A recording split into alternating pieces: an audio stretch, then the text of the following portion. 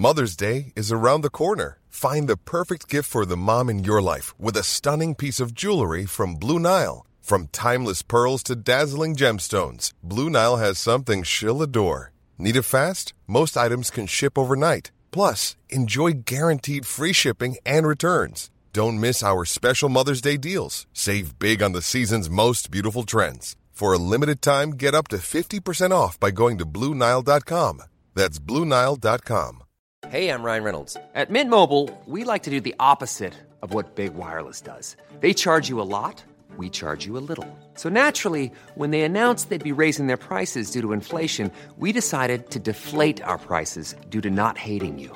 That's right. We're cutting the price of Mint Unlimited from $30 a month to just $15 a month. Give it a try at mintmobile.com/switch. $45 up front for 3 months plus taxes and fees. Promo rate for new customers for limited time. Unlimited more than 40 gigabytes per month. Slows full terms at mintmobile.com.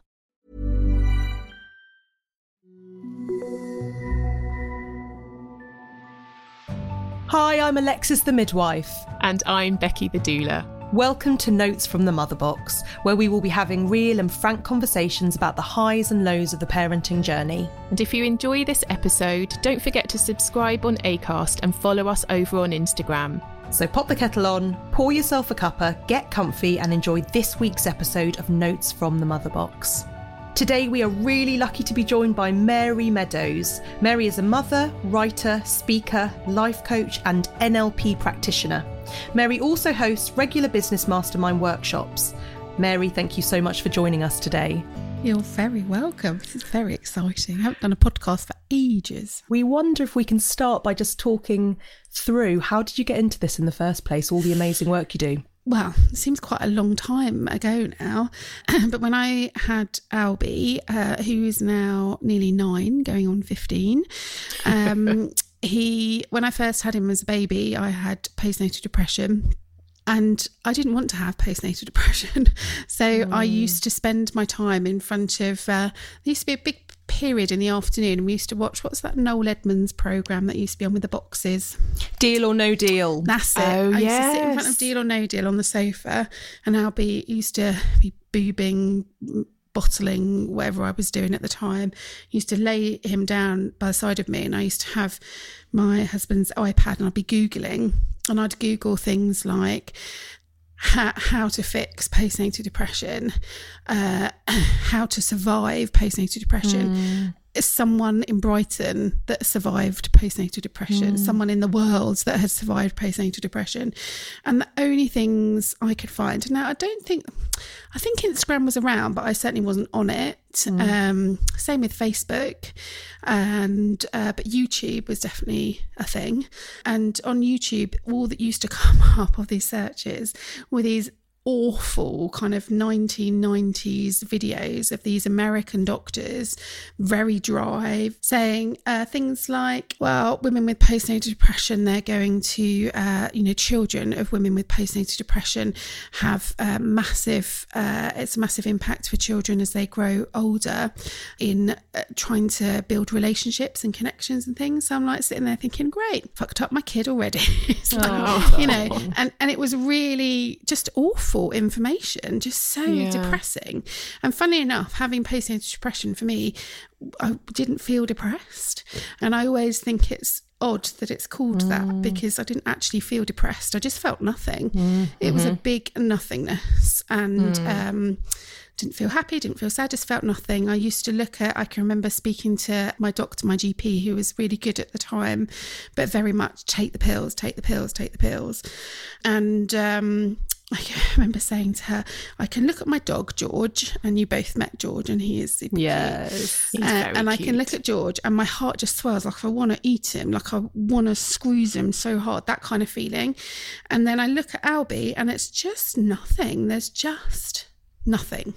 I can't explain it any other way. It's just nothing. I'm very surprised. I can remember the doctors and the nurses and the health workers and stuff that were involved. Every conversation used to start with, Mary, are you able to look after Albie? Are you able to wash him? Are you able to feed him? Are you able to keep him clean? Are you keeping yourself clean and feeding yourself? And it was very basic questions. And it only hit me afterwards how kind of bad it was for them to be asking me those kind of questions. But I can't even remember my answers and whether or not it was the truth. Do you know what I mean? Because I just had this face on, just got very good at acting, and yes, everything's fine, which is really dangerous. Sorry, I've diverted talking about that. No. But, yes, so that is basically the reason I got into all of this was that feeling of just being so alone. My husband at the time worked in hotels, so he was like at work all the time, which I think was a bit of a coping mechanism as well, because it's not much fun to be at home with a woman just having given birth, postnatal depression, and a baby with colic. He had lots of problems when he was first born, had bronchiolitis, so was in and out of hospital, so we had all of that going on as well. So it wasn't much fun, and it just, I didn't want to tell. I can remember my mum and my parents being really supportive and really wonderful, but I didn't want to tell them the whole truth because I thought there was something really, really wrong with me. And although I had the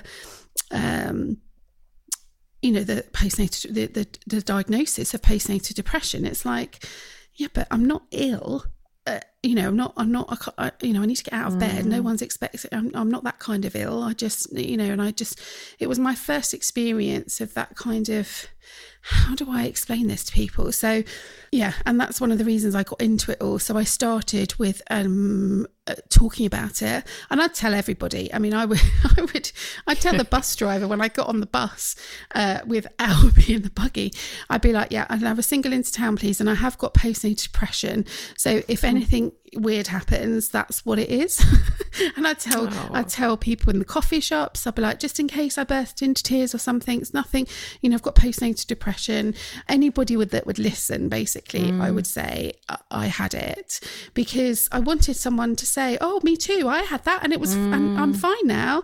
Nobody did. No, I didn't know anybody. I was that really surprises me. And I was the statistics, in the NCT group that we had. I was the one with postnatal depression.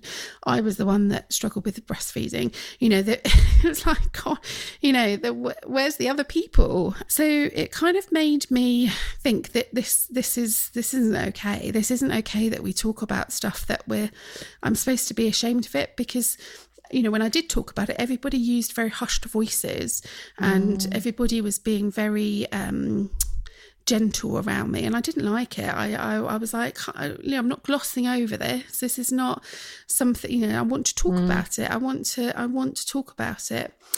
I've always been good at talking, as you neither of you got a word in yet. We like it. We like it. We're listening. We're finding it interesting, Mary. And I'm also very good at listening. And I can remember putting those things into Google. I've always been quite jealous of my brother, who's an interior designer. He went to university, did all of that, and I never did. And it always feels like he's got a proper job and I haven't. And I was like, come on, there must be something. Listening and talking and, empathy, all of those things. I can remember literally just putting those skills into Google and saying, what job's good for somebody that's like this? And life coach came up, and I was like, is that an actual job though? Is it an actual job? And I needed something that would fit in around Albie being at nursery and being a single mum, because of course all that happened as well when Albie was around 18 months. And it came up, and I investigated. It's still an unregulated profession, so I made sure that the qualifications that I did, it took me about a year to qualify, that they are accredited and that I'm able to have professional membership and insurance and things like that, because that side of things is really important to me. So I think that's amazing, Mary. And I think what's really great about that in a lot of ways is, as you know, I went through perinatal mental illness, and mine was more focused on acute depression and anxiety during actual pregnancy, so antenatal. And I just think having someone who you can talk to, I remember on the odd occasion I was able to talk to somebody and usually it was postnatal depression. Actually, I've spoken to very few people who had it on the antenatal side. But it's like that club that you really hate being a part of, but when they know, and you don't have to explain it. And I remember saying to one of my friends, wow, what surprises me, and this came after years and years of having been a midwife, going through bookings with people and saying, have you ever experienced depression? Have you ever experienced anxiety? But it meaning nothing to me. And if I'm completely honest, feeling like depression was almost like self-caused. And I say that with my hands up in the air, like just knock it off, just like, you know, change that mindset, until I went through it myself. And the disconnect that you speak of, that blew my socks off, although it didn't even in the moment. It does in reflection, because in the moment, like you say, I felt very little. But when I look back, what frightens me most, I think, is two things. Having is the intrusive thinking, which just swoops in from nowhere, and the disconnect I felt with my 2 children I already had, because it was during my 3rd pregnancy.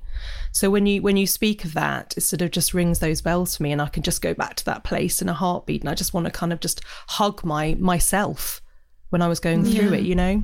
And it's so important, isn't it, to have this conversation, like you were saying, Mary. You looked and there was no narrative, there was no open discussion. And, you know, my eldest is 14, and even more so back then, there was nothing. And it's only really in the last, I would say, 4 years, do you think, Lecky, that the narrative has, like, with Instagram, I think, you know, with social media and people having a voice and just sharing everything.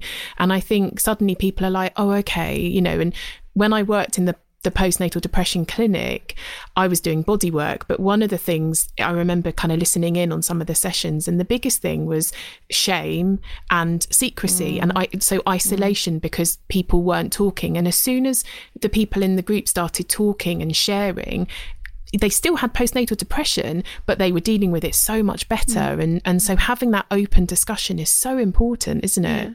And it's not about everyone declaring that they have postnatal depression, you know, prenatal depression, you know, it's not about everybody doing this and laying themselves bare and talking about it. And it's about listening, being able to hear that somebody else has experienced what you've gone through.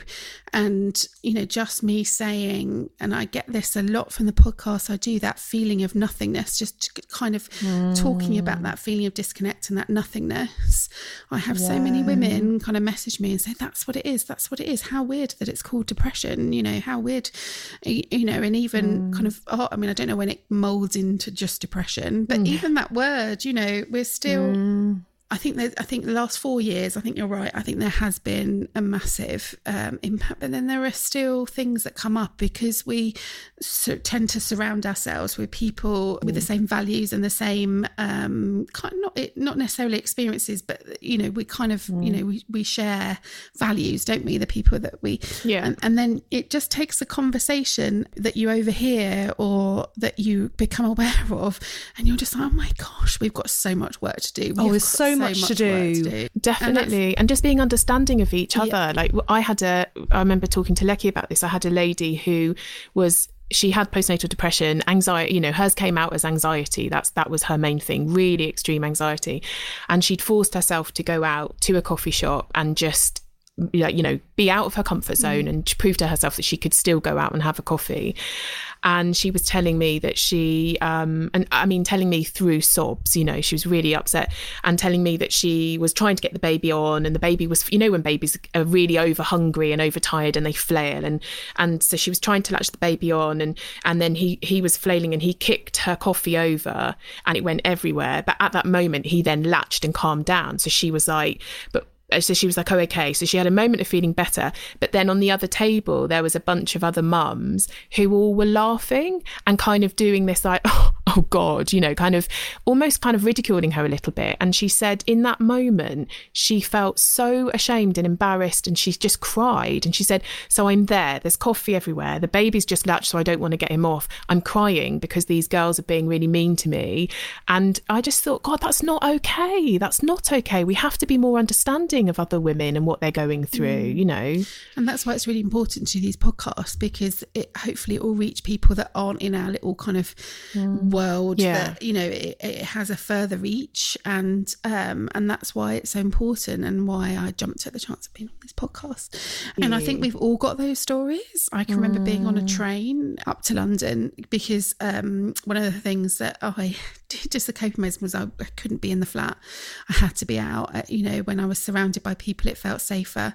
Even strangers, it felt better than being at home with my own thoughts. And so I was on a train back from London, and it was a hot day, and I timed it all wrong, and it was rush hour, and he was screaming, crying, you know, when they're just hot, tired, bit hungry, like there was nothing I could do until I got to Brighton on this thing.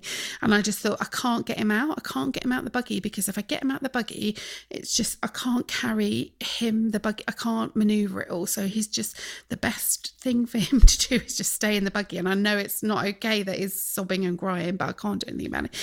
Anyway, this was going on, and I was trying to soothe him and stuff, but anyway, this woman stood up and screamed across like half the carriage to me, "If you're not going to hug your own bloody baby, then I will." And I just, and wow. I know, and I was just like, oh my goodness. And in that moment, I needed somebody to say, "You're doing your best. This is okay. You're doing your best. This is, you know, this is the best that you can do right now, and it's okay." And the opinions and the conversations and the things that other women say to each other is just not okay. And this goes further than pregnancy and babies and postnatal depression.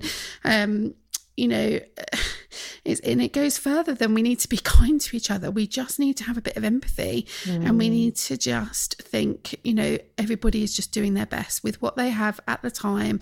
And, you know, and that needs to be our mantra when we see something that maybe isn't okay, or we're a bit concerned about. We need to have that inner dialogue that, do you know what, they're doing their best with the situation. Yeah. Rather than saying to you, they could have come over and said to you, "Are you all right? Can I help you in any way? Is there anything I can do?" And do you know what happened? Oh, she screamed at me. She really did. And do you know what happened just after that? There was a man in a suit, businessman and stuff. He got his iPad out. And he got Peppa Pig up, and he said, "Would this help?" Oh. And I was like, "Oh God!" And then I started crying, and of course it did help, because it was like Peppa Pig. I mean, Peppa Pig in any situation helps, doesn't it? And and I just thought, that's what we need. And this is coming for, you know, how can I have that experience with a woman, and then I was going to literally say that. Yeah, exactly. Don't us as women, don't we just, you know, you know, shame ourselves sometimes, really. And we judge each other, and judging. We are all, and I'm not going to say that I never judge other women, because I do, because it's part of our makeup, and it's part of, you know, historically hundreds and thousands of years of all of this. But we have to start changing the narrative, and we are just at the beginning of this. We are just at the beginning, but it's wise women like us that are going to change the world. Absolutely, darling. But it's that old, you know, it's that old idea that, you know, but by pulling another woman down doesn't help you get up. Like, it's just bad. It's just bad vibes all over, isn't it? Exactly. And, you know, and a lot of the stuff that I deal with, funny enough, you know, there is a time and a place for coaching. It's not therapy. It's not counselling. So I don't tend to see women at that point of postnatal depression, you know, when they're in it, but it's years later. So I do, the majority of women that I see in my one-to-one coaching, their kids are a bit older, kind of 4 or 5 upwards, but it's all around the pragmatic stuff, the simple stuff, and it's the stuff that we feel shame over.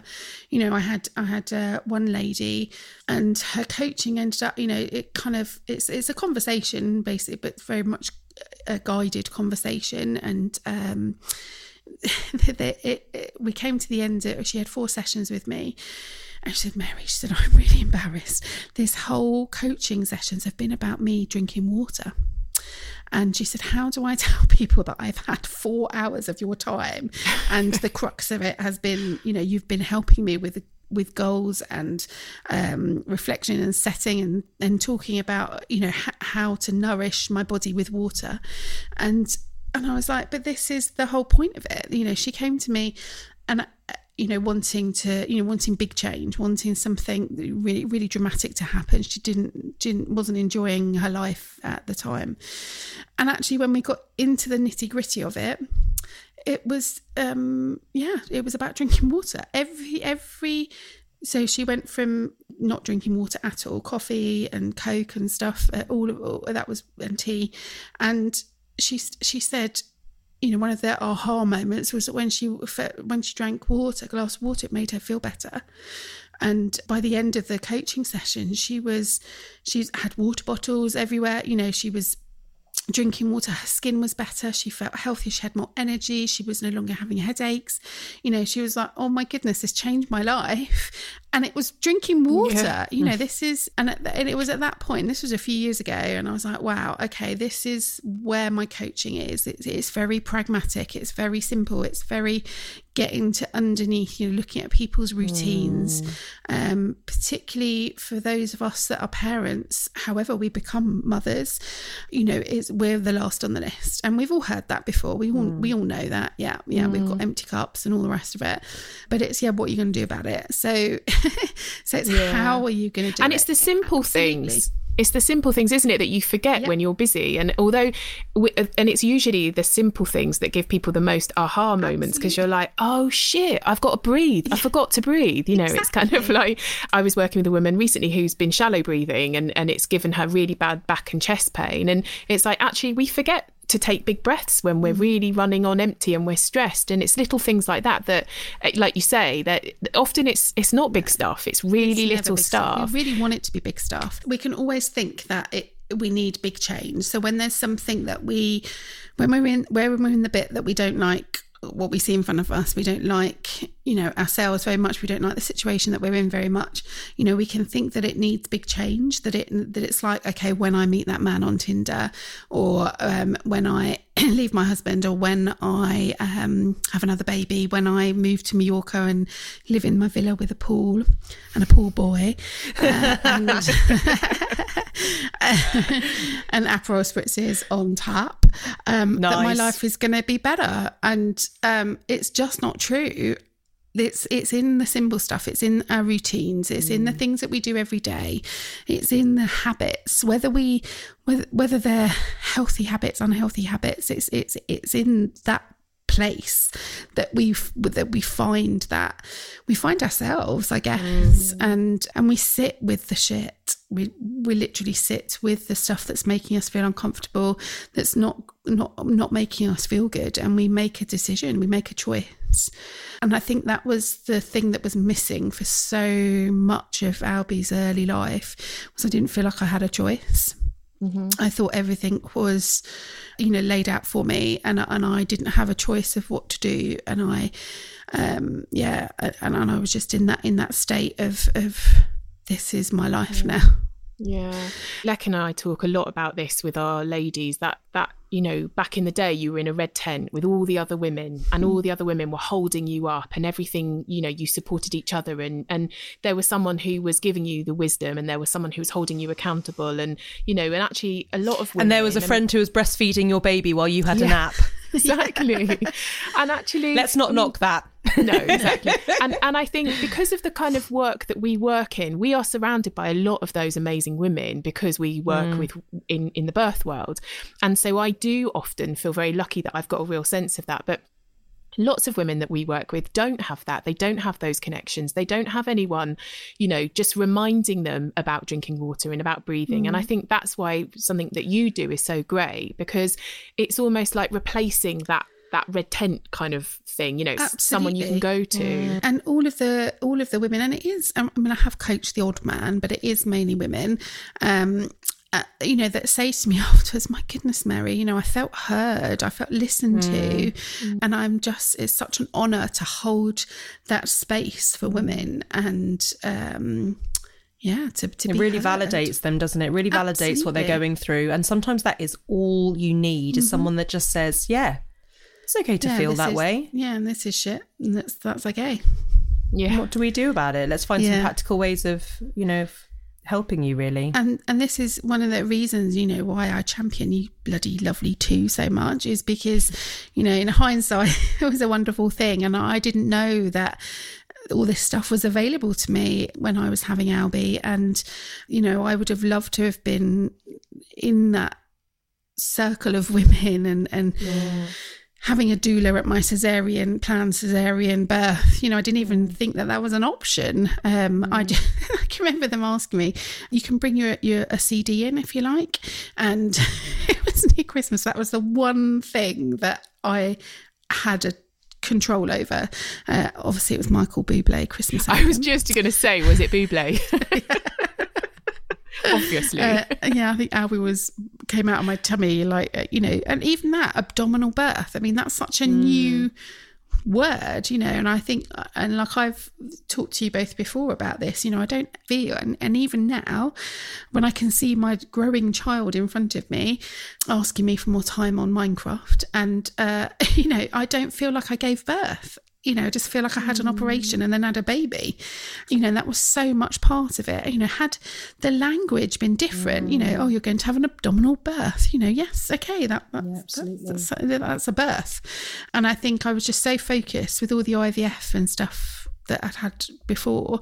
So we had 8 years of fertility treatment. Yes, I got married and thought, right, this is how you do it. You get married and you get pregnant and you have a baby. And I can remember putting on my wedding list. I mean, I had such a fun time doing my wedding list, the gift list when you go around and you write everything down. And I put all this baking stuff, like these muffin trays and different size loaf tins and a pinny and bowls and, you know, all the baking stuff, because I just had this image in my head of me in a pinny in the kitchen, with all these children kind of running around my legs, me baking cakes. And that was my image of motherhood. And that's what I thought I was in for. That's what I thought was going to happen, you know. And 8 years later, miscarriages, you know, RUI, IVF, Clomid, oh my god, so much poking around you wouldn't believe. Here he was, you know, this I couldn't ever get further than this positive pregnancy test. And yeah, it was a real unbelievable situation, and it was that it's too good to be true. You know, this doesn't happen to me. I'm waiting for something to go wrong. Yes. You know, just waiting for something to happen, waiting for there to be blood in my knickers. You know, that knicker checking thing, that never stops. You know, even 8 months in, I was still, you know, I could feel his limbs inside me, but I would still check my knickers for blood. And just unbelievable. And actually being able to talk about stuff like that, you know, you're the first women that I was able to talk about. It was like, oh my God, you did that, I did that. You know, everything about that kind of whole medical system is you're so alone. There's so many things that you have to deal with on your own. And so, of course, what happened was we ended up really focusing on all the practical stuff. Right, we've got an appointment on Tuesday for, you know, a review of all the drugs. You know, we've got this, we've got blood tests on Wednesday, we've got this on Thursday.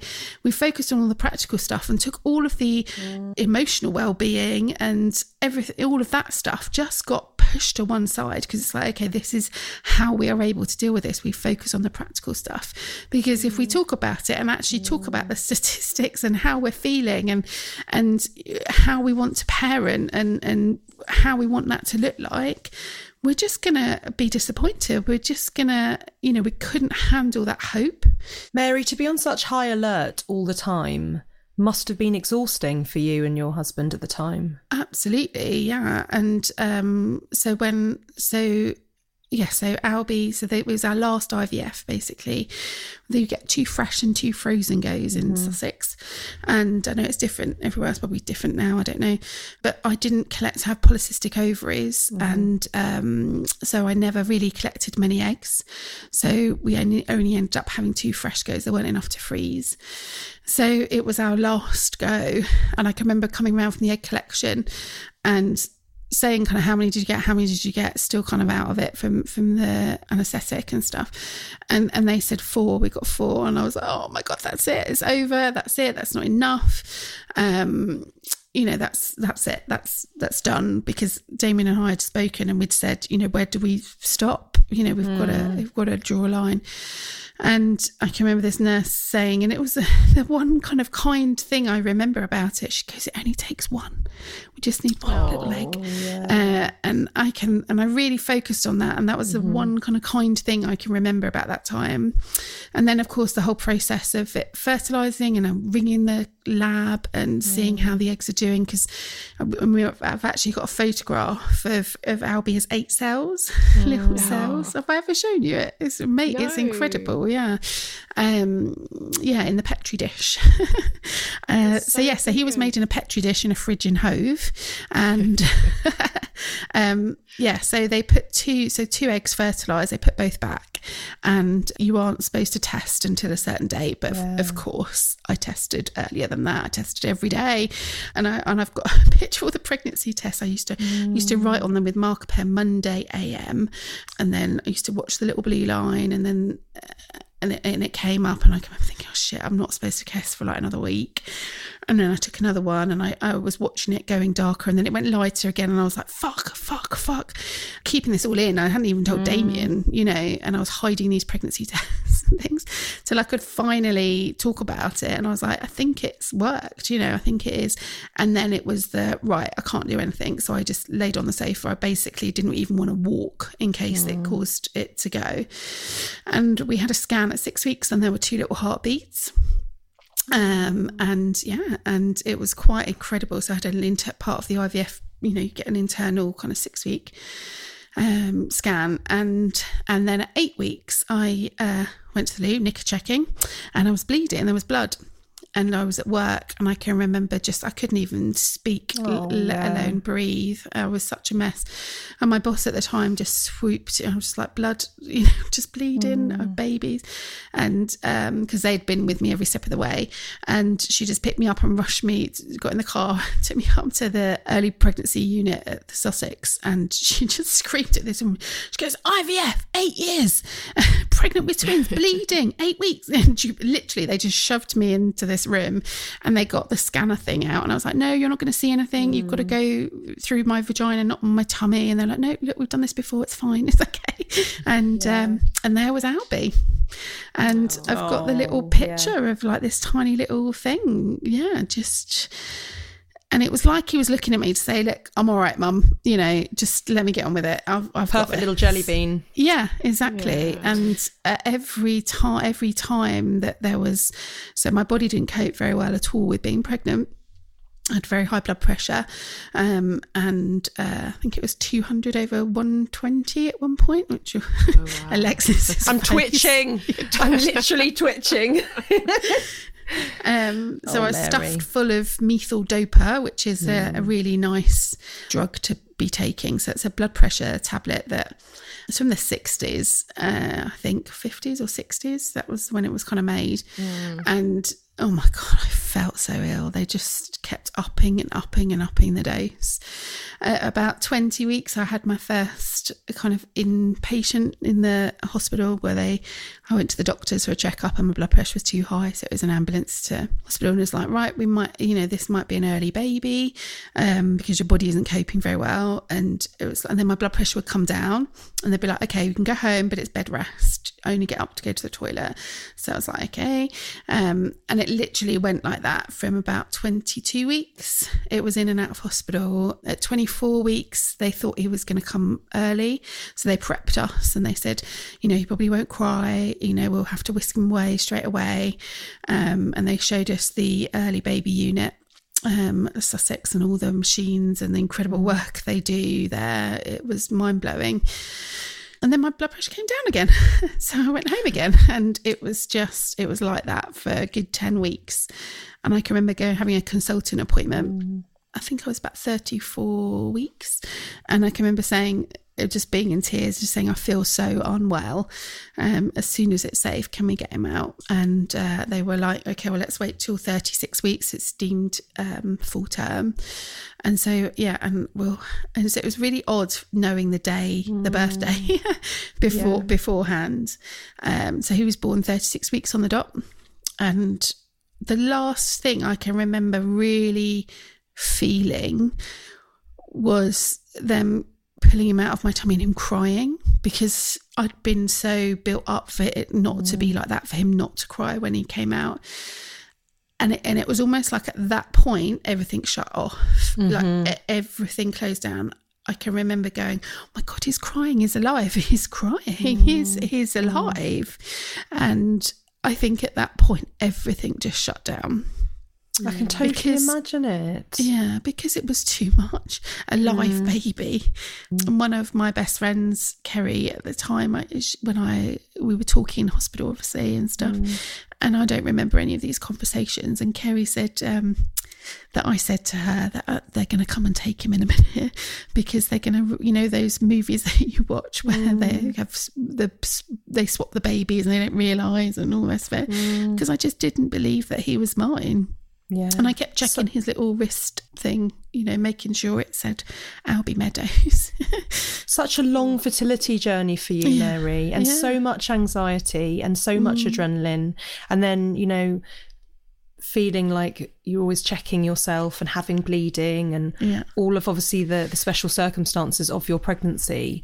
It just feels to me like it's hardly a surprise. Then afterwards, you know, I always say to couples I'm working with, you know, what goes up has to come down when we talk about adrenaline. And I feel like, exactly as you said there, being that high, that buzzing on adrenaline for so long, at some point it had to plummet. It just makes sense, doesn't it? And throw into the mix what happens anyway postnatally with your estrogen, your progesterone just dropping 100 times itself. I can see how that could happen. The lack of support as well, you know, sort of like you say, in our culture, it's quite a pragmatic approach. It's like, okay, well, you've got your baby now you go home and now you have to feed and feed every 3 hours. And, you know, and it's like, well, where do you process what you've just gone through? You know, where's your space to kind of still like love your baby, but also like deal a little bit with how scared you were and how unwell you felt and, you know, what big emotions you were feeling. And I think this is the problem, that we're so busy being mum that gets suppressed, and then it has to come out another way. So it ends up coming out in anxiety or illness, or, you know, so.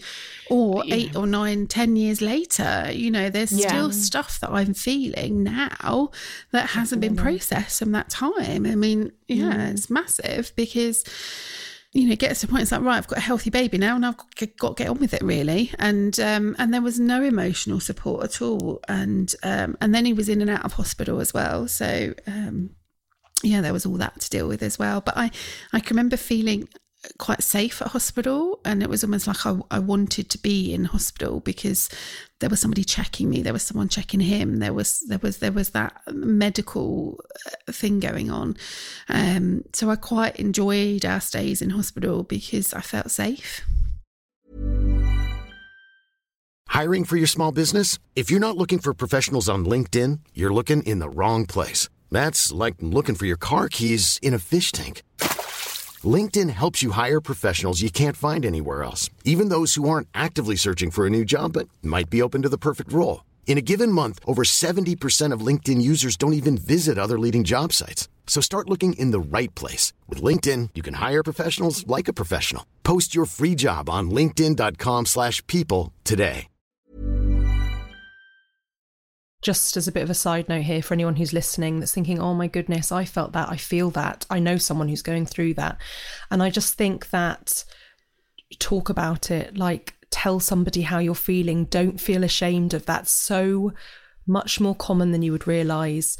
There are incredible charities like Pandas that do work. They have a phone number that you can ring every single day. Your midwife, your health visitor, your partner, your friend.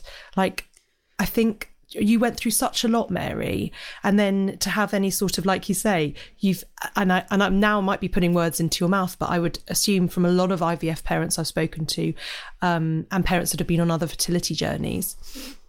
One of my friends who had twins after a 5-year fertility journey said she actually felt very low after her boys arrived, but was petrified to say anything, because didn't that make her the most ungrateful mother who had wanted these babies so long and then had been hit actually quite hard with PND after their arrival. And I was like, absolutely not. You know, and I also think I'm always I choose my language very carefully when I talk to new mothers, not in a professional way, because I don't really deal with that close to kind of round birth. Leave that to you lot. But I always choose my language very carefully, because I can remember part of the problem was the denial, you know, and the fakeness that I had to do, you know, because so many people were involved in the IVF journey, because so flipping annoyingly, you know, from the moment you're married, isn't it? So, oh, pregnant yet? You know, and then people stop asking. You think, why are they stopping asking? This is the point I want to talk about it, you know. And I can remember bumping into so many people, oh my God, this is your dream come true. This is what you've wished for 8 years, you know.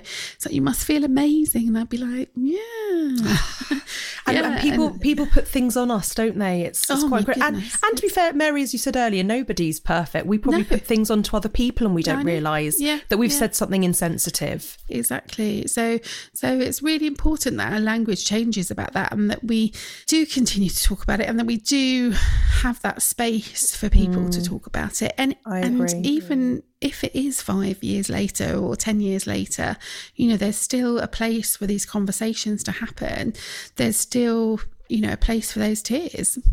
Absolutely. Mary, on that note, how do you check in these days with yourself mental health wise? So yes, so it is all about the basic stuff. So I journal quite a bit, not in I mean, I like to call it writing in a notebook, because journaling sounds like I'm sitting there with candles lit and a writing desk with a, you know, steaming cup of tea.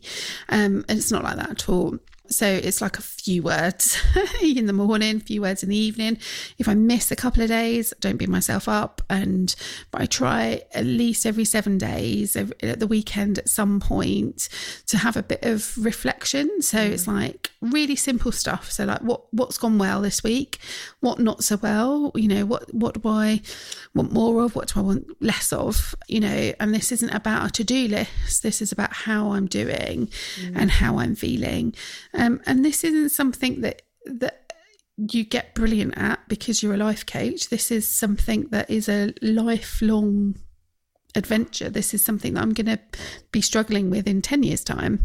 It's that looking inwards. It's really hard because as human beings, we want to move away from pain, don't we? We want to, you know, we're told, you know, happy is the, you know, we want people to smile. I think one of the things that we're struggling at the moment with the face masks, isn't it? With the face coverings, is that we can't see people's smiles. We can't see how they're feeling from their face, can we? So it's going inwards, and it's thinking how you're feeling. You know, and sometimes it's really hard, because sometimes, having had postnatal depression, all of that, I am very unused to feeling, noticing how I'm feeling. And sometimes you can't put a label on it. Sometimes it's like I just feel and it's knowing the signs, it's knowing the things that, you know, I'm on a wonky path at the moment, and these are the things that bring me back. These are the things that support me and nourish me, and knowing what those things are. I think I agree, and I think it's about knowing yourself. Becky knows this about me, because I do struggle a bit with anxiety still. Now, it's not perinatal because my youngest is 4 years old, but it's definitely still there. But I have good coping mechanisms, and the majority of the time I'm able to bring in, you know, things that can help me along the way. And Becky knows one of the things I will do is, if I feel a bit just out of sorts, just not okay in myself, I've become quite good at noticing it. And the first thing I hit is a sleeping routine that's going to nourish me. And you know this, Becky, I will just take to my bed as soon as the kids are in bed for like a few nights on the trot. And I think I find it quite triggering when I'm not sleeping well, because when I was in the height of my anxiety and depression, my sleep pattern just disappeared. I was so wakeful in the night, and that in itself became a cause of huge anxiety with me. I'm not going to sleep tonight. I know I'm not going to sleep tonight. And I would toss and turn in bed, and it would just be awful. And then I become really panicky. And so I go back to that always with myself, an early night. And obviously I'm not saying that will fix it for everybody, but for me, it's one of the first things I will turn to, and it works quite well. Yeah, but sleep deprivation makes everything feel worse as well, doesn't it? So but the much. other thing I really love that you do, and I remember the first time you did it, I thought, God, that's such a good idea, is you will say to me, I'm not feeling great at the moment. Would you keep an eye on me and let me know if you think I'm kind of acting a bit out of sorts? And it's so nice to hand that over to somebody else. And actually, as a friend, as a colleague, it's an honour to keep an eye on you. You're like, yeah, of course I will, And then I might say, oh, you okay? Let's do some writing lists, and and it's really kind of, again, bringing people in. And I think that because we have this stiff upper lip and this sort of stoic response to parenting, I feel like our culture doesn't invite that enough, And it's really good to say to somebody, actually, do you know what? Could you just keep an eye on me just for the moment? Definitely. I'm feeling a little bit wobbly. Picking someone you really trust. So for me, generally, and it's who I see most of the time, is Dan and Becky, and I'll say to them both, just so you're aware, I'm not okay at the moment. Just could you keep a little eye? Yeah. And honestly, it makes you feel a bit safer. It's funny. And so lots of mums feel overwhelmed because obviously becoming a parent is a huge transition. And like we've already said, there isn't enough support, ceremony, ritual, whatever you want around it. What are your top tips, Mary? You've talked about journaling, Lecky, you've talked about sleep, but do you have like a set, right, these are like 5 things you must look into when you're coaching women? It's also individual, that's the thing. And there is no prescriptive 5 things, which is... Yeah. I know that's annoying. I know that's an annoying answer. What, Mary? And not what you want to hear. But unfortunately, tell us. And that's like, I suppose that's one of the tips, if you like, is that there isn't a prescriptive thing. There isn't a book that you can read that will sort your shit out. There isn't a course you can take. There isn't this magic wand.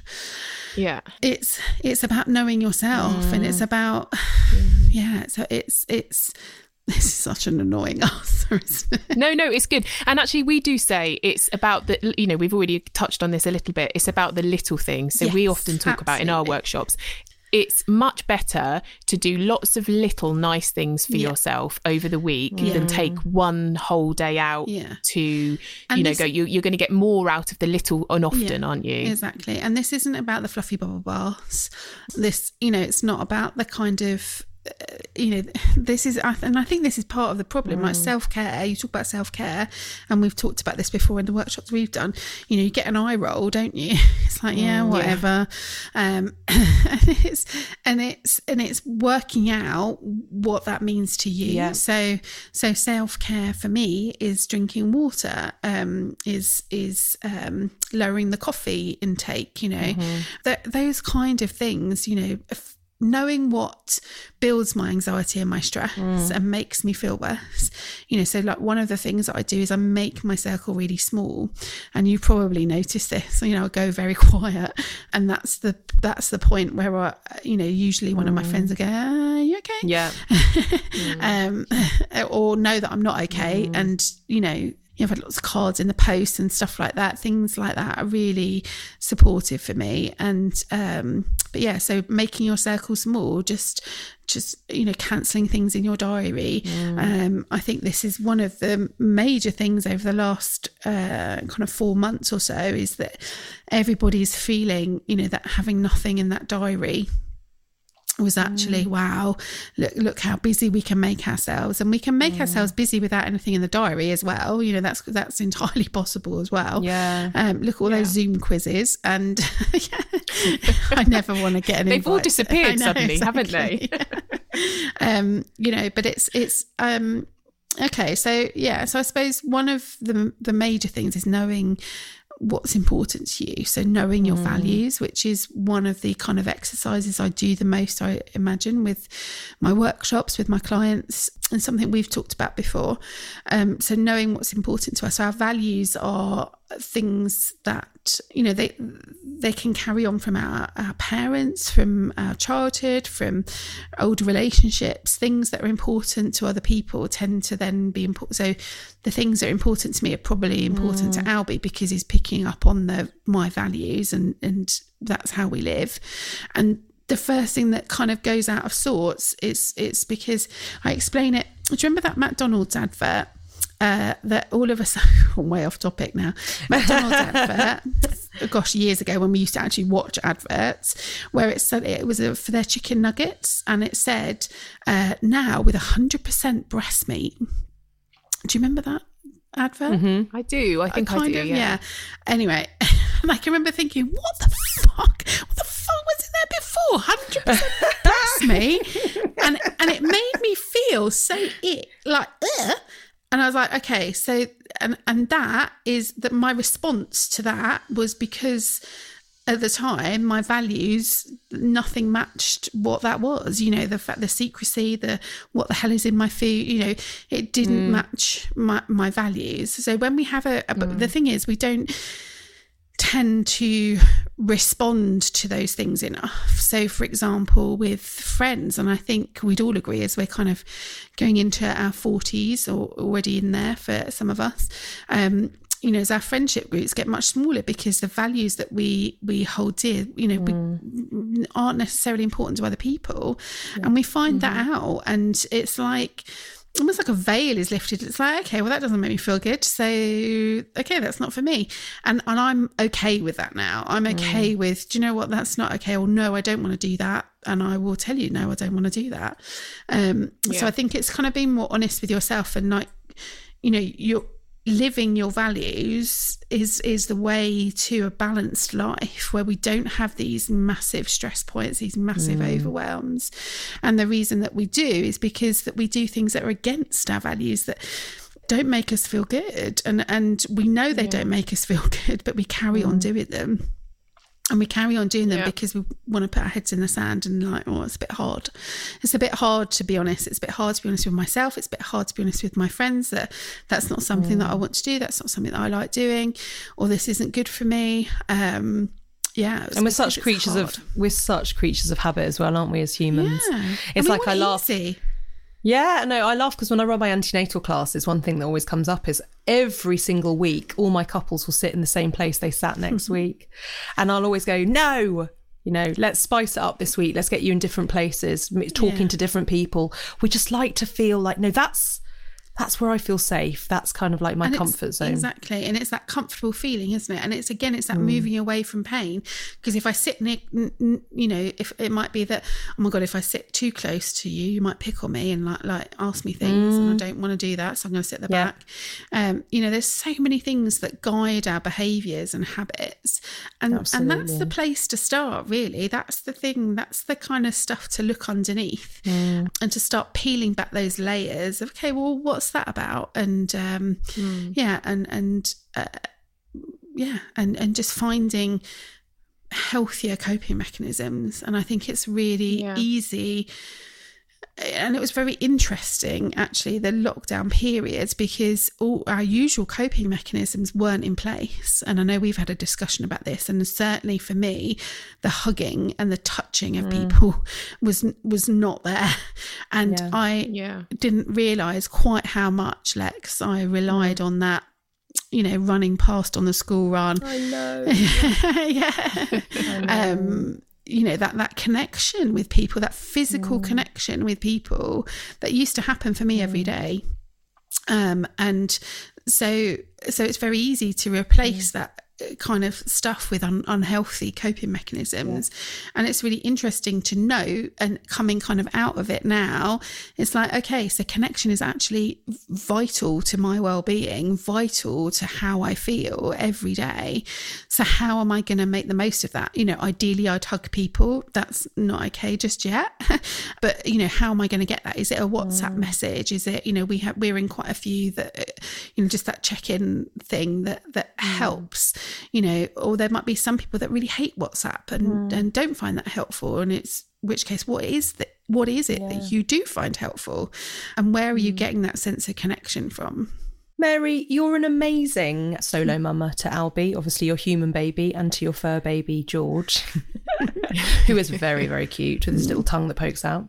And I just wonder, when you think about perhaps other women going through separations, divorces, and as you would call it, rewriting their fairy tale, you know, starting a new life, a different life, what would be your little, you know, golden nuggets of wisdom that you would perhaps share with them that you've learnt along the way?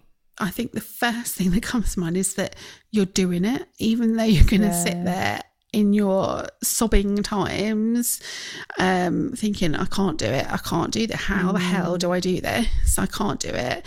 You're doing it. It's going to be fine. And I can remember when it first happened, the tears just would not stop. And Albie was about nearly 18 months 2. And I can remember him saying, Mama, you know, hurt. And he was looking for like a fall or a scratch or some blood or something. And I can remember putting my hand on my heart and I was like, no, it hurts here. You know, can't see it. It's in my heart. And then I'd take him off to nursery and I'd literally drop him off at nursery at 8 o'clock in the morning, go back home and just cry until I had to pick him up again.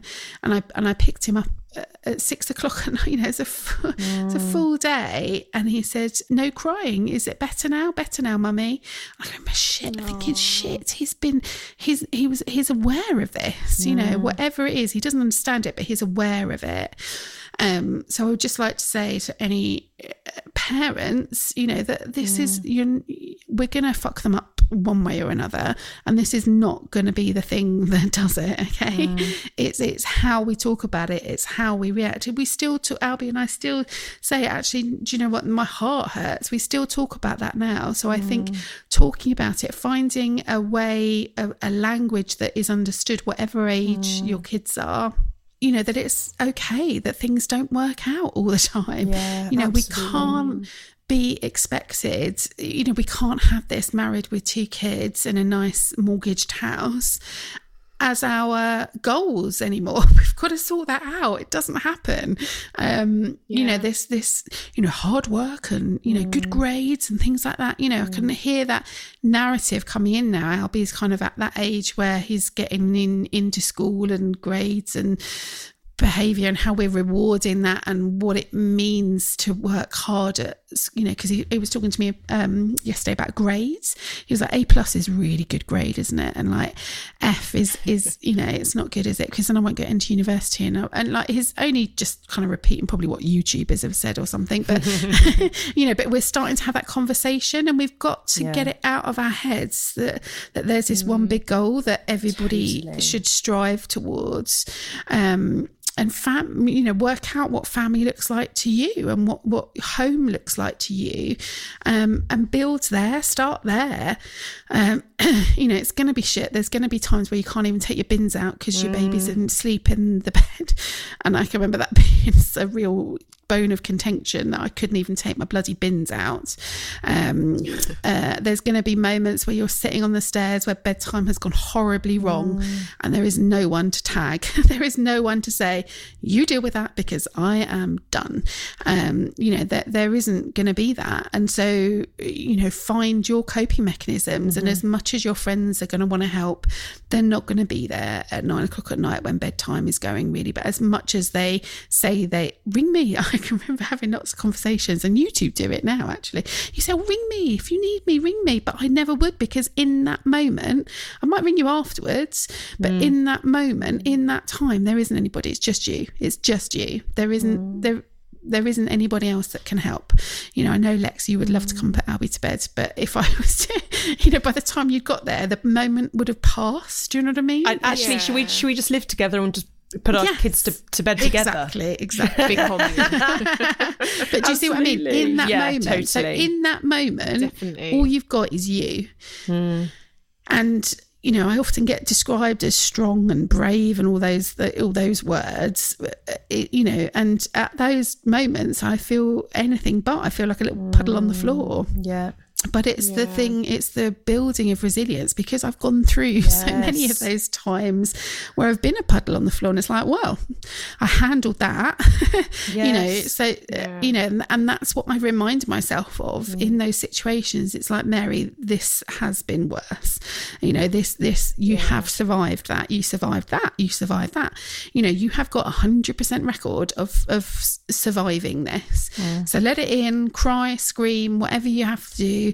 sit on the kitchen floor sobbing with the dog at 2:00 in the morning, you do what you need to do, but you will have such resilience, there is, and that is kind of what I'm most proud of, I guess. One of the skills and things that I have that is stronger than ever and the best thing, and I wouldn't have it any other way. I love that you bring up resilience, Mary. And going back to what you were just saying a minute ago, I think in my more sort of my newbie years of being a parent, I think I really did stick by that cliche as I just want the kids to be happy.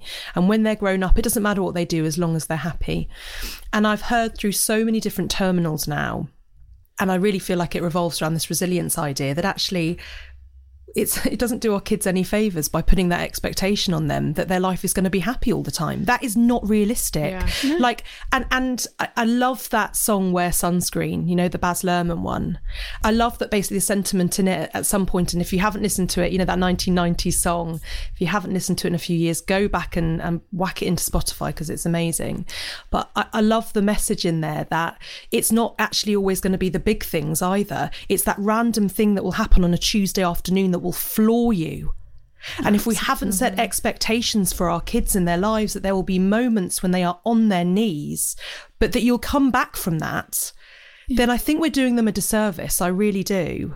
Absolutely. Yeah. And I think, and it's trying to hide those tears in those early days actually taught me that. And it was like, no, actually Albie needs to see me feeling everything. Yes. He needs to see me cry, be angry. The angry is another thing that people find really hard. It's not about happy all the time. It really isn't. And and we are doing them a disservice. And so it is. And not everybody is as open with their feelings and emotions as the next person. Again, it's a very personal thing and it's working out what's okay for you. Yeah. But the biggest skill I'd like to think I'm teaching Albie is resilience and it is the fact that, that was a bit shit, wasn't it? But, we're over it now. We're through it. And that is the only way. Yeah. And I think you appreciate those happy moments and those things so much more from experiencing the shit stuff and letting it in. That's like the deeper meaning to going on a bear hunt, isn't it? You can't go over it, you can't go under it, you have to go through it. And I think many books, I love the parallels with adult emotions that so many books have gently and very cleverly intertwined into their narrative. I really do. And my favourite is, and I won't let Albie get rid of it because we keep having to clear out of his books and stuff. I'm like, no, that is not leaving. I will put it on my bookshelf. It's Peace at Last. Oh, yes. I love it. I mean, I'd like to see a few more kind of single parent families and things kind of in children's books, but apart from that, and I've got the narrative is getting better, isn't it? As in more people again it comes to talking about it. You have to look for it, and actually I keep forgetting to recommend these books to you actually about childbirth, and I wanted to talk about Albie's asking me about sex and stuff, and I wanted to talk about pregnancy and birth and stuff in a non 2.4 vaginal birth way, and sperm meets egg kind of thing. And I found these couple of books. I mean, I really had to look for them, but they cover kind of IVF and adoption, and they cover it all in that way that it's just they're just brilliant. And it was so amazing to find something that actually represented my story. I feel like they're growing up with a sort of a much more varied idea. Like I think our generation, it was very much that sort of cornflake family, wasn't it? That sort of, you have your mum and your dad and your two kids and kind of. And I remember our youngest, when she was about 6, just randomly dropping into a conversation that she wasn't going to get married. I'm not going to get married. And we were like, oh, okay. She's like, yeah, I don't really want a husband. And we were like, okay, do you want a wife? She's like, nah, I think I'll just get a donor and have a kid and a dog. We were like, okay, cool. But I kind of loved that she was like, there's a lot of ways I can do this, and was quite, and obviously it changes daily, but I just thought, great, because that was never even in my, my mind that was an option when I was a kid. So there's Disney princess movies and stuff, that's all we're taught, isn't it? Yeah.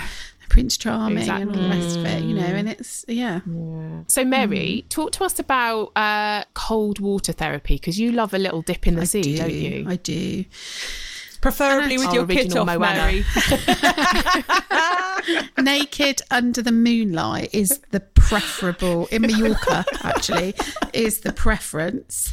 But Stony, Brighton Sea is also fun. So it's basically how you get through life is how you get in the sea, right? So you stood there, you've got your shit shoes on that you bought from Amazon for £4, but they, the first time you did it, the pebbles were the pain of everything. And you're stood there and you're thinking, this is stupid. I can't do this. I can't do it. It's going to be too cold. It's going to be painful. It's going to hurt. It's, all of those things. And then you're like, there's a little voice that goes, fuck it, let's do it. We know it's going to feel good. And then you get a little bit closer and then the wave comes and you feel it on your calves and you think, shit, this is a really bad idea. This is freezing. I'm not going to, I can't do it. I'm not going to be able to do it. And then you go a little bit deeper and you go a little bit deeper and then you get your middle wet. And once you've got your tummy wet, you're in, kind of thing. And it's like, okay, now it's just one big breath, get your shoulders in and you're done, you're in, and it's fine. And it's that kind of mental process that if you apply that to problems that we have and challenges that we have, it's like, oh my God, I did it. And once your shoulders are in, you'll be fine. And I just think, and every time I do it, it reminds me I can do hard things. And I am doing hard things and I can do them and I will do them. But it's that conversation every single time I go in the sea. I love that it's a metaphor. Yeah, it really is. So it really is. And I think if we have that approach to things instead of kind of giving up and thinking, oh no, I haven't got my shoes on today, so the pebble's going to hurt too much, so I'm going to go home. If we all had that, then we wouldn't really get to do things, get to do anything. Definitely. Mary, I want to talk to you about your wonderful vision board workshops that you run. So I know that this is something you're really passionate about. It really is, yeah. Tell us a little bit more about it.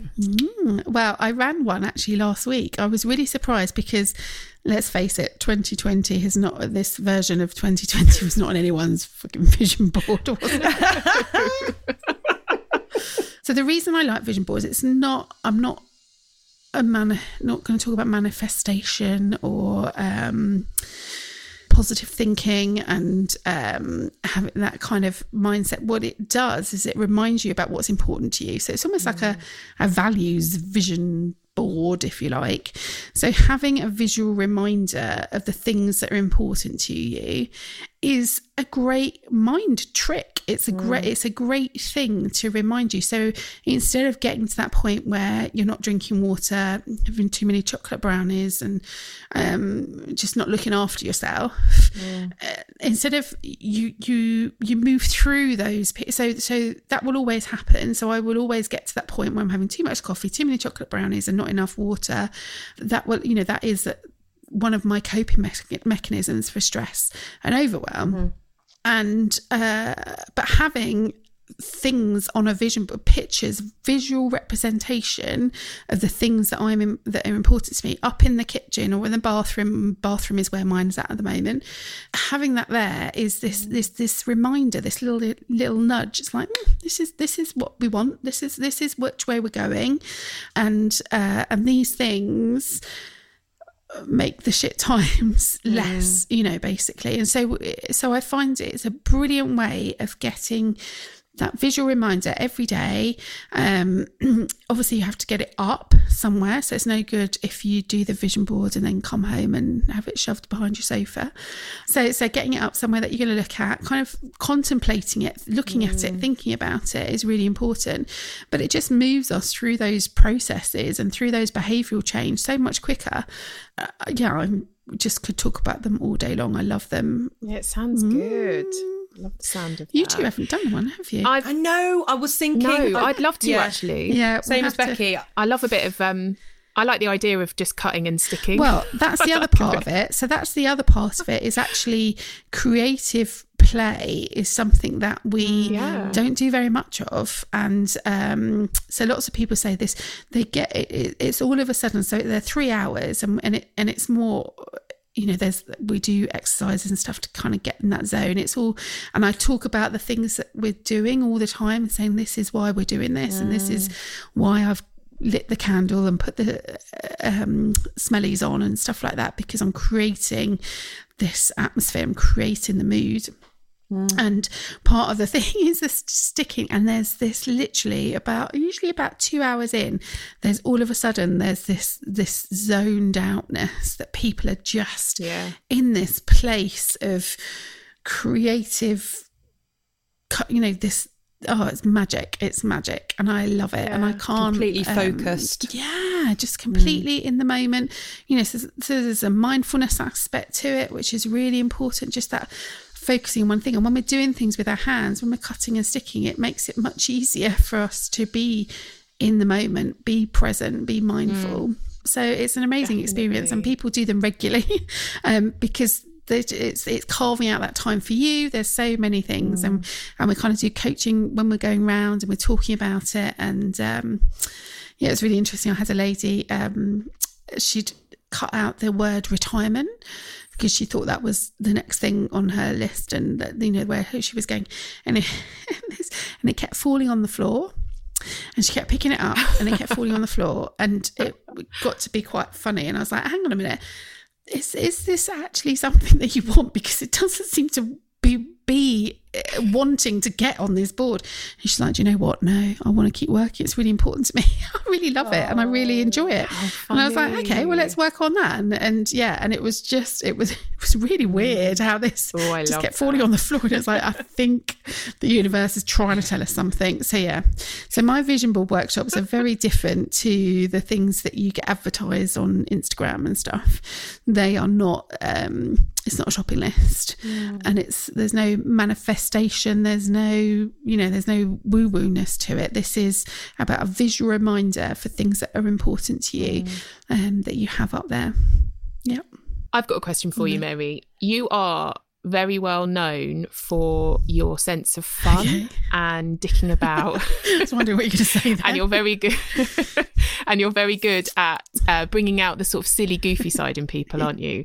Is that something you think is important in life? Absolutely. Being able to have a laugh. Absolutely. Why wouldn't it be? And I am the first one to suggest we all get naked and go in the sea, and it's because we all feel better afterwards. And I know that is, I'm never going to force anyone to have fun.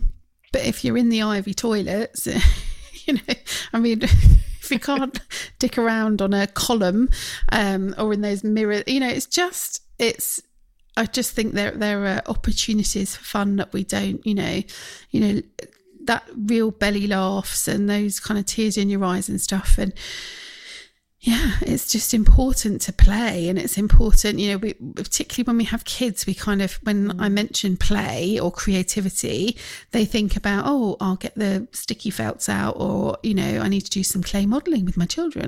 And it's actually, it's like, no. I mean, your play, what do you do to have fun, and make time for dicking around. I mean, I've scheduled it in before. I've actually scheduled it in. It's something that's important to me. It's one of my values, is to make some time for doing that. We do forget how, don't we, sometimes? I think we kind of get so bogged down with work and logistics and the day-to-day sort of stuff that sometimes you forget even how to play. It's a funny one, isn't it? We sort of lose the capacity. And again, there's no prescriptive stuff for it. It could be anything, but it's really important to find what makes you laugh like that. Just, But I love that you encourage women to, and men, but a lot of the work you do is around women, to sort of look at what they're doing in their lives, set themselves these boundaries. And one of the things that always comes up with you and I is this issue around busyness. And I know that you mentioned this earlier on in the conversation, but the B word, how are you doing today? I'm so busy. And I know that it's a thing for you. It's a real buzzword. And again, perhaps share a little bit of the advice that you have spoken to with me over the years about busyness. It's not a badge of honour. It's not a good thing. It's again, it's one of these things that we're taught is really good, and it's, it's a valuable thing. Yes, I'm really busy. When people ask me, how business is, I'm entirely honest with them.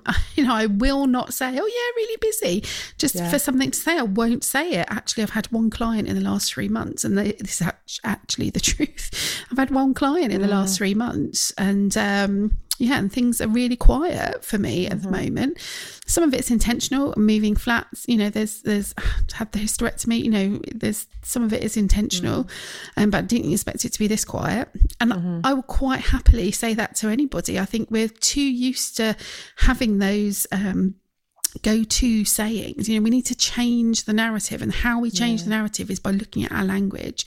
And if I hit in it, and if somebody else being busy, if you're not, can you feel that shame? And it's around that shame thing, isn't it? It's a bit like, it's like this morning. Guess what my thoughts were? I should really have a podcast. Why haven't I got a podcast? Mary. Becky and Lex. No, but I'm serious. But this was the conversation. It's that comparison thing, though, that we all do it. Exactly. We all do it. They're actually finding time. How is Lex getting rid of her children? I mean, I know Becky's still asleep, but it's a struggle, Mary. It's a struggle. Let me tell you. They're downstairs. They've got duct tape around their mouths. They've got duct tape around their mouths, and they've got a screen fixed to their faces. But do you know what I mean? All of those things were going around my thing, like, oh my God, they're doing a podcast. Why am I not doing a podcast? I think I should be doing a podcast. And Mary, why are you not doing a podcast? You would make the most incredible podcast. Do you know what I do, though? Do you know my podcast, what it would do? It would be 10 minutes only, because I ain't got time to listen to an hour and a half, and well done if you've got this far. How do people do it? I love it, but how do people do it? But we listen to it in the car when we're driving, or I listen to it when I'm making dinner. Maybe I'm just not in that zone. So my podcast would be 10 minutes long, and it would just be me. I wouldn't have any guests, just be me. It sounds the Mary Show. I love that. I'm subscribing. I'm subscribing and rating already. I think it's great. Mary, we finish every podcast episode with this same question, which we ask all of our guests, which is basically, if you could add a note to a mother box headed out for a new mother with your best bit of advice, what would it say? Don't quit on a bad day. Oh, yes, lovely. I like that. And I think it was told to me when I was breastfeeding, but in hindsight, you could actually say it at any point during my life. Don't quit on a bad day. I think it's because, again, you get through the whole kind of theme of this whole conversation. You get through stuff. You don't realise at the time you're going to get the other side of it, but you do. And so however you're feeling, don't quit on a bad day. Amazing. Oh, Mary, it's been so lovely chatting to you. Thanks for coming on with us today. I very much enjoyed it. It doesn't really feel like we've done a podcast. It feels like we just had a chat and I've had a cry. Let some of that emotion out. Yeah. That's all right. Thank you, darling. It's been brilliant. Thanks once again to Mary for sharing with us her wisdom and for being so honest about her parenting journey. If you enjoyed this episode and want to know more about the work that we do, look out for our books, The Little Book of Self-Care for New Mums and The Little Book of Self-Care for Mums-to-Be, where we talk further about birth, parenthood, relationships and much more. We have another brilliant guest coming up on the next show and we can't wait. Do let us know what you thought over on our Instagram, and please subscribe and review wherever you listen to your podcast. See you next time on Notes from the Mother Box.